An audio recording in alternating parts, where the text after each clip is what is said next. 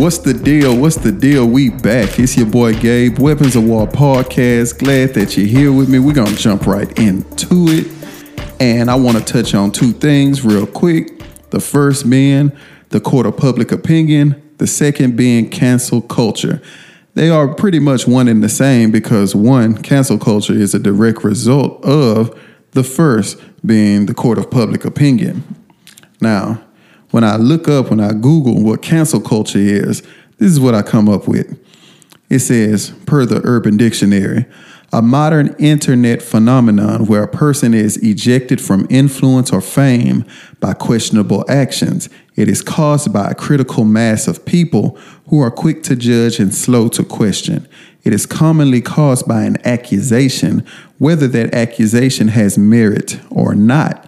It is a direct result of the ignorance of people caused by communication technologies outpacing the growth and available knowledge of a person. Now, I believe toward the end of that definition, it goes a little, to the left. But the most important part of this that I want to touch on is the part where it says it is commonly caused by an accusation, whether that accusation has merit or not. So basically it's saying if you are even accused of something, that they want to completely eject you, just wipe you out. We don't want to hear your music. We don't want to see your shows. We don't want to hear you speak. We don't want to hear anything.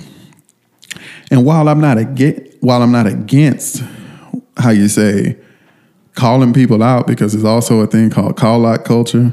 It's too much going on right now, but I'm not against people being held accountable for what they do or did in certain cases, because anytime you do say, think, or do whatever, you have to know that something is going to come from your actions, whether that be good or bad, and you have to be ready to receive whatever that is. Now, here we are where somewhere there is someone searching and going through the social media graveyard looking for things that you may have done that might not be considered very good. So they're going into those deep, dark places. They're going through looking for keywords, trying to find stuff about you that they could put out there that could possibly end your career. And while people have done things in their past that may need to be brought to the light now, my question is, why is it that the accusation alone is enough to so-called cancel people? Because I have to say this, while now we live in the social media era, when I was a child, and I'm pretty sure a bunch of you all, when you all were children, or not even children, teenagers, young adults, have done and or said things that, if brought to the light, would cancel you. It will probably get you fired, have people look at you sideways, and you're basically happy. I would rather say ecstatic that you didn't grow up in the age of social media where everything you did was documented.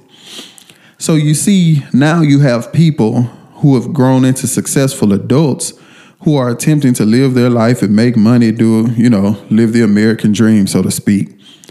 And then someone comes up with a tweet from 2002. If Twitter wasn't in existence in 2002, I apologize, just using it as an example. And they may have said something that may be considered racist or may be racist. And here it is now, 18 years later, and people are appalled. Oh my God, how could you say that? How could you think that? How could you joke about that? In 18 years, I'm pretty sure it's a lot of things that I've said or done, or that person has said and done, that they don't feel the same way about. So to tear someone down based on something they may have said 18 years ago, just off an accusation, or if you have the tweet without context or allowing that person to say who, what, why, when, where, is crazy. Because we've all said things that may be considered wrong or offensive to someone. And I'm pretty sure Even the people who are in the court of public opinion, who are calling for people to be canceled, would not want to be canceled themselves. They would want you to give them the chance to explain themselves, or even for them to tell you that, hey, yeah, while I did say that then, I've grown so much since then, and I don't even have that same mindset, because we've all joked about things or about people or about classes of people. And in today's generation, in today's day and age, might not be considered great or acceptable. So we have to give other people the benefit of the doubt. But we do not give people the benefit of the doubt. I remember, I believe it was earlier this year, I believe his name is Matt Patricia, used to be a defensive coordinator for the New England Patriots, received a head coaching job by the Detroit Lions. And then it came up that a million years ago, he had some accusation of sexual misconduct or abuse, some type of misconduct. And people were like, oh my God, the Lions didn't do their due diligence. They should have did this. They should have did that. How did they not know that? He shouldn't have a job. And I'm sitting back thinking, seriously? This was an accusation from many, many, many, many years ago. And I do understand that depending on who you are, where you are when it comes to the judicial system, things might not always go the way they are intended to go. So you may have done something. I may have had something done to me, but because the person who is the accused has some sort of stature or money, your accusation will stay an accusation, even though you were literally, done wrong. I do get that. But what I'm saying is, look at the evidence. Let's see things play out, because while I'm not naive to say that that doesn't happen, that's not a 100% thing. So we have to really be careful with how we handle other people, because how we handle other people is a direct reflection of how we want people to handle us. We might not see it that way, but even the Bible says, be careful of how you judge, because that same judgment will befall you. So if it's saying that in the Bible, in the natural world, we should really expect that to happen. So let's say, let me give an example of something where I think the past is brought up and it may need to be brought up. Let's say, for instance, you're a politician and you preside over a certain demographic, but something is brought up in your past where you're bashing and using racial slurs against that same demographic in which you are over. I get it how that needs to be brought up, and you may even have to answer questions about that, because no one wants someone ruling over them, so to speak, who doesn't like them.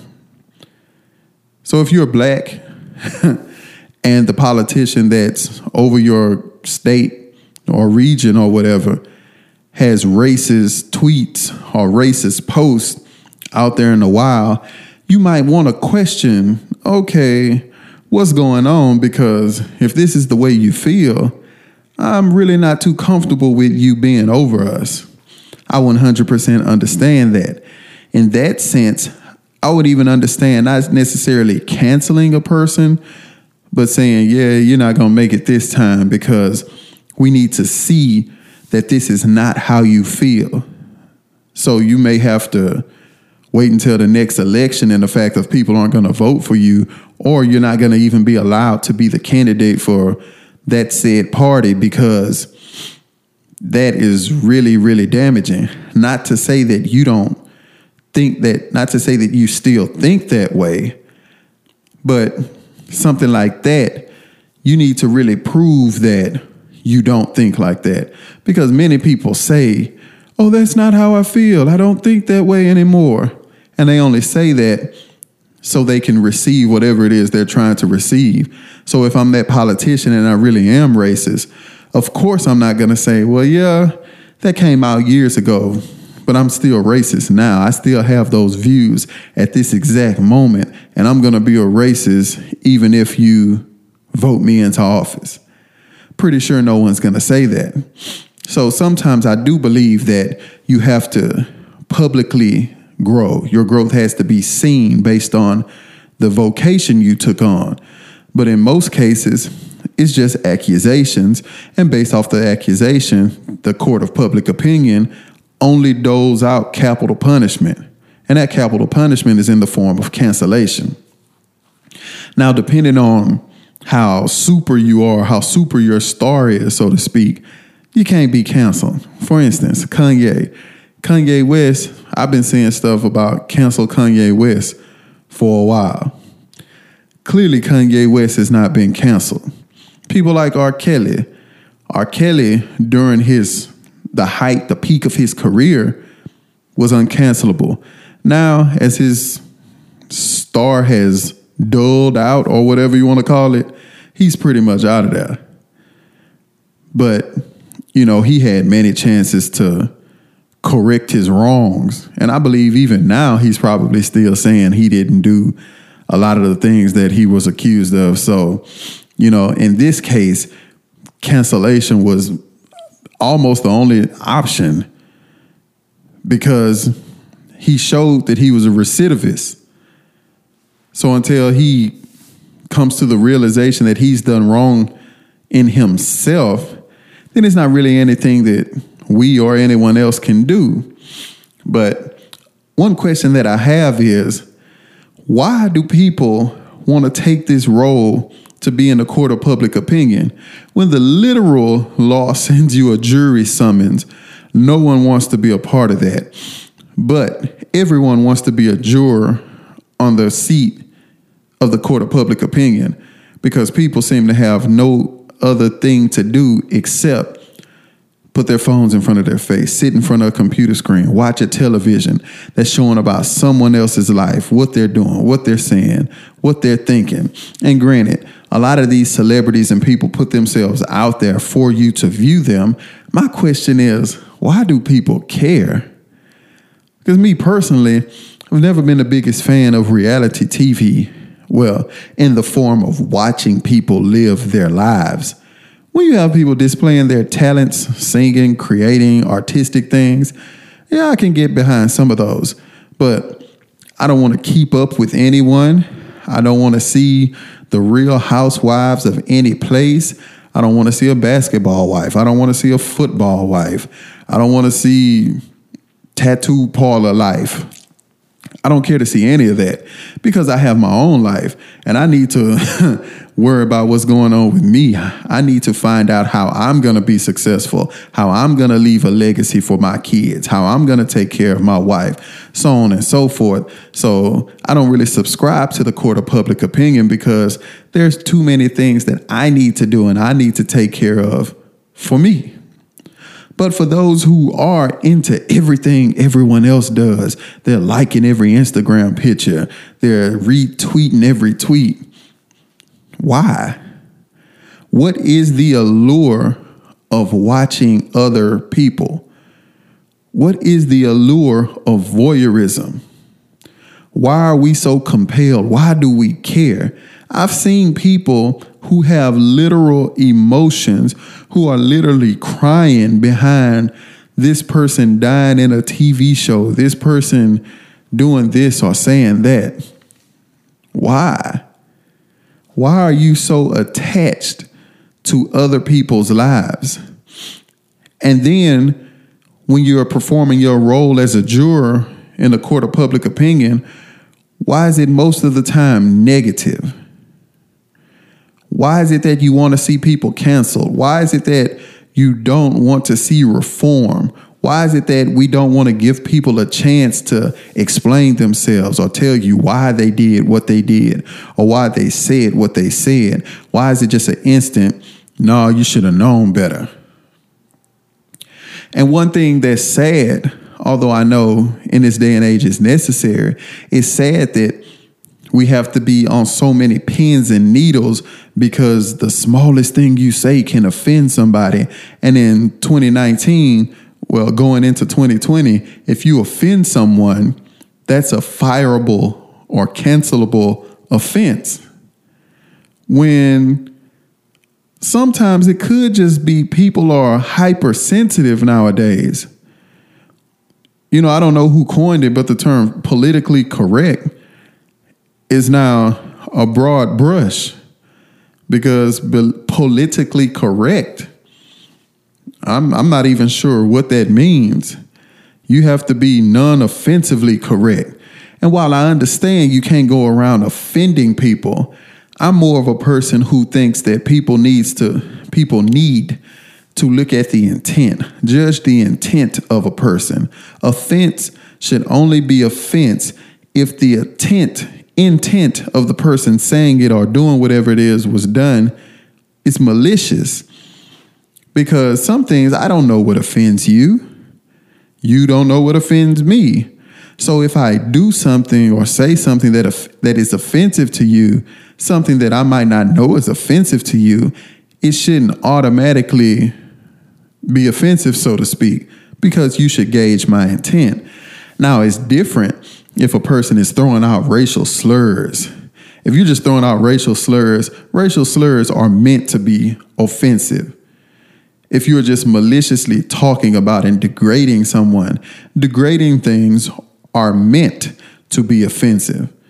But some things are not meant to be offensive, but they do offend people. Now, if I say something to you that's offensive, that I don't know is offensive, and you tell me, hey, this is offensive to me, and I continue to say it, then that falls on me. But again, we have to be more careful about that, because the day is going to come up when someone finds something about you, whoever the caretaker is for the graveyard of social media, pulls up your grave and begins to unearth things that you thought you had done away with, and you have to stand before the court of public opinion. I hope that you're okay that they give you the same justice that you gave other people. From a biblical aspect, the Bible says forgive a person 70 times 70. And that's basically just an example to say forgive a person as long as they come to you from a sincere place and apologize. And that's to say you have to use wisdom also. You have to gauge the intent of a person, because some people only are apologizing because they got caught for something, while other people are literally apologizing because they did not mean to offend or to harm you in any way, but things happen because we're not perfect. And that's a thing that bothers me with cancel culture. Cancel culture and the court of public opinion hold people to perfect standards, saying that you have to know this at all times. You have to be aware of this at all times. And if anywhere there's a gap in your life or a gap in your understanding of a certain social norm or climate, then, hey, you're getting canceled. We're letting you go. And you just should have known better. It was good having you around. You had a great time. It was fun, but we have to let you go. And again, we have to allow room for people to grow, knowing that we ourselves are not perfect.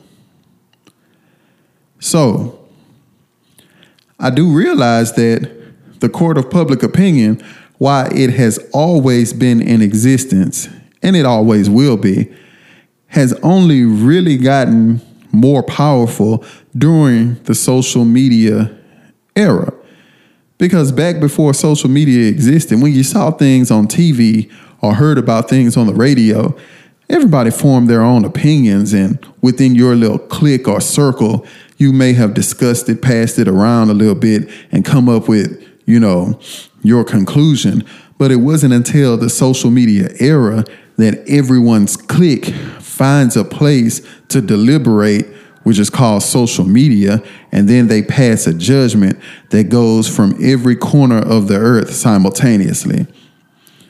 And I don't want anyone to think that I'm downplaying or down talking rather social media, because social media itself is innocent. Social media cannot do anything in and of itself. It's like a gun. Guns don't shoot people. People shoot people. So social media is not a thing that's hurting people. It's people using it. Let's rewind. People are weaponizing social media because you have people who sit behind computers, who sit on park benches and school buses holding their cell phone, and they're putting out things that they would never, ever, ever think to say to a person. And they're doing things like this because it's okay. They've been empowered, because anonymity can be a great thing and it can also be a bad thing. When I know no one knows who I am besides the avatar that I have up for my profile, then I'm empowered to say things that I would never say because, okay, it's okay because people don't know that it's me.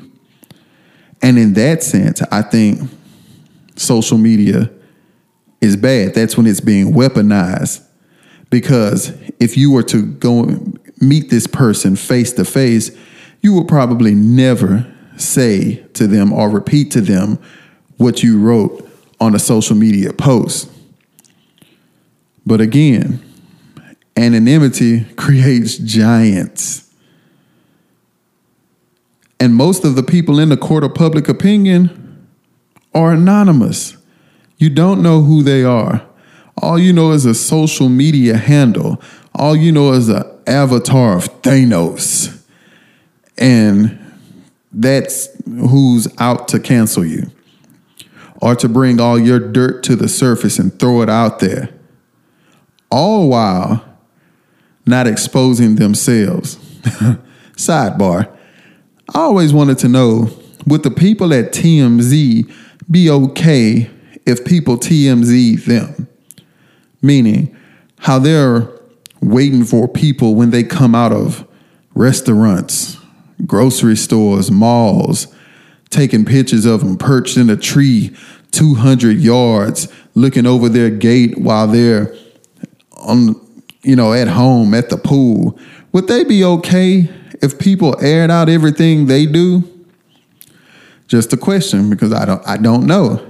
Should I ever meet Harvey Harvey, whatever his name is, or anyone else on TMZ, I'm going to ask them, would they be okay if people did to them what they do to other people? Should you all find out? Let me know. Throw something up in a comment. Email us, wildpod1@gmail.com. If you have any questions or anything, just to throw this out, selfless plug, shameless plug, however the saying goes, email us at wildpod1, that's WOWPOD1@gmail.com. Give us some questions, some comments. You might help us have a topic for a future show. But back to the court of public opinion. I don't want to be that person who says that I have never been in the court of public opinion, because we all have been. As a matter of fact, we all are, because the things that we see, we all have an opinion about it. Everything you see, you have a thought about it. But, if you're coming from a mature place, you understand that people need room to grow.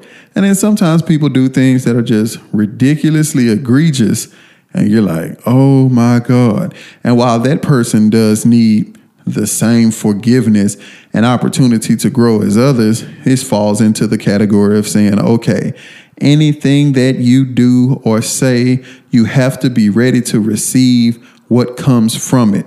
Life is cause and effect. Whatever you cause, you have to be prepared to handle the effects thereof. And a lot of times people think that what they do is innocent, when in actuality, it might have been a bit reckless.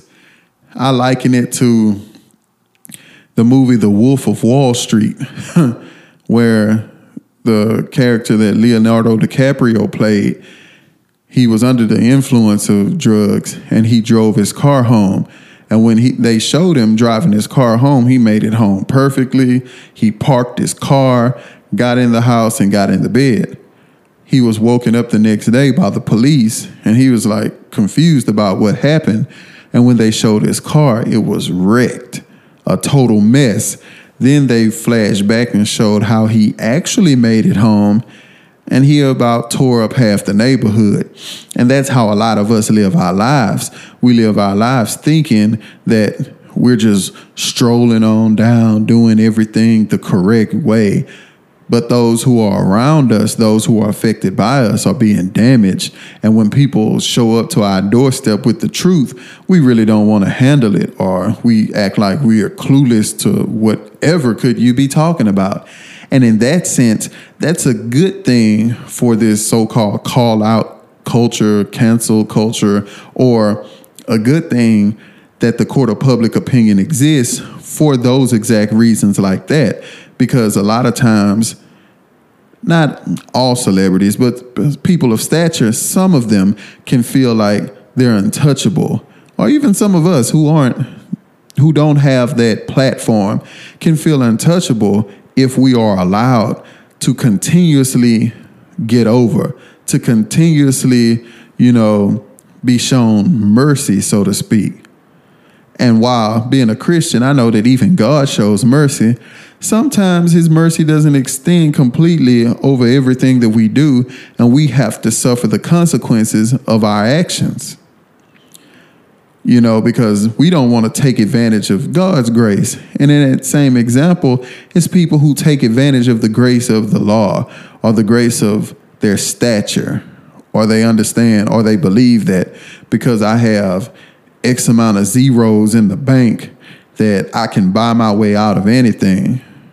So there is a need for someone or something, in this case, the court of public opinion, to put a stop to this. Because let's say you're an artist, take like R. Kelly. While he's out there making money for a record label, they may look over the fact that he's molesting people. Because after watching his docuseries or whatever, you see that people knew about what he was doing, but clearly because he's putting food on people's table by his talent and the revenue that he was bringing in was causing people to ignore the fact of what he was doing.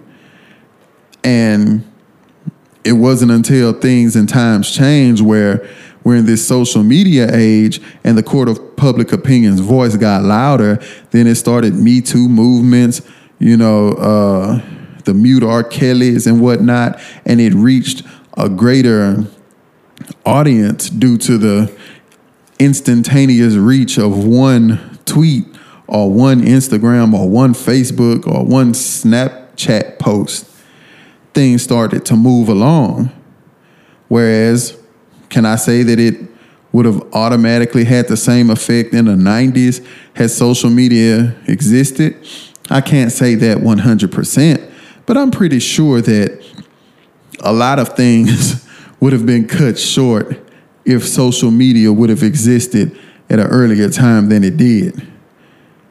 But on the flip side of that, like I say, we need to sometimes take more than accusations and exact permanent judgment on people. And we also have to stop bringing stuff up. If an accusation was 30 years ago, unless we know that it's an accusation that was covered up based on the stature of a person, we have to stop bringing stuff up. If you do something 30 years later and then people say, well, he got accused of it 29 years ago. Just because you were accused of something and something similar to that comes up does not automatically say that you did it.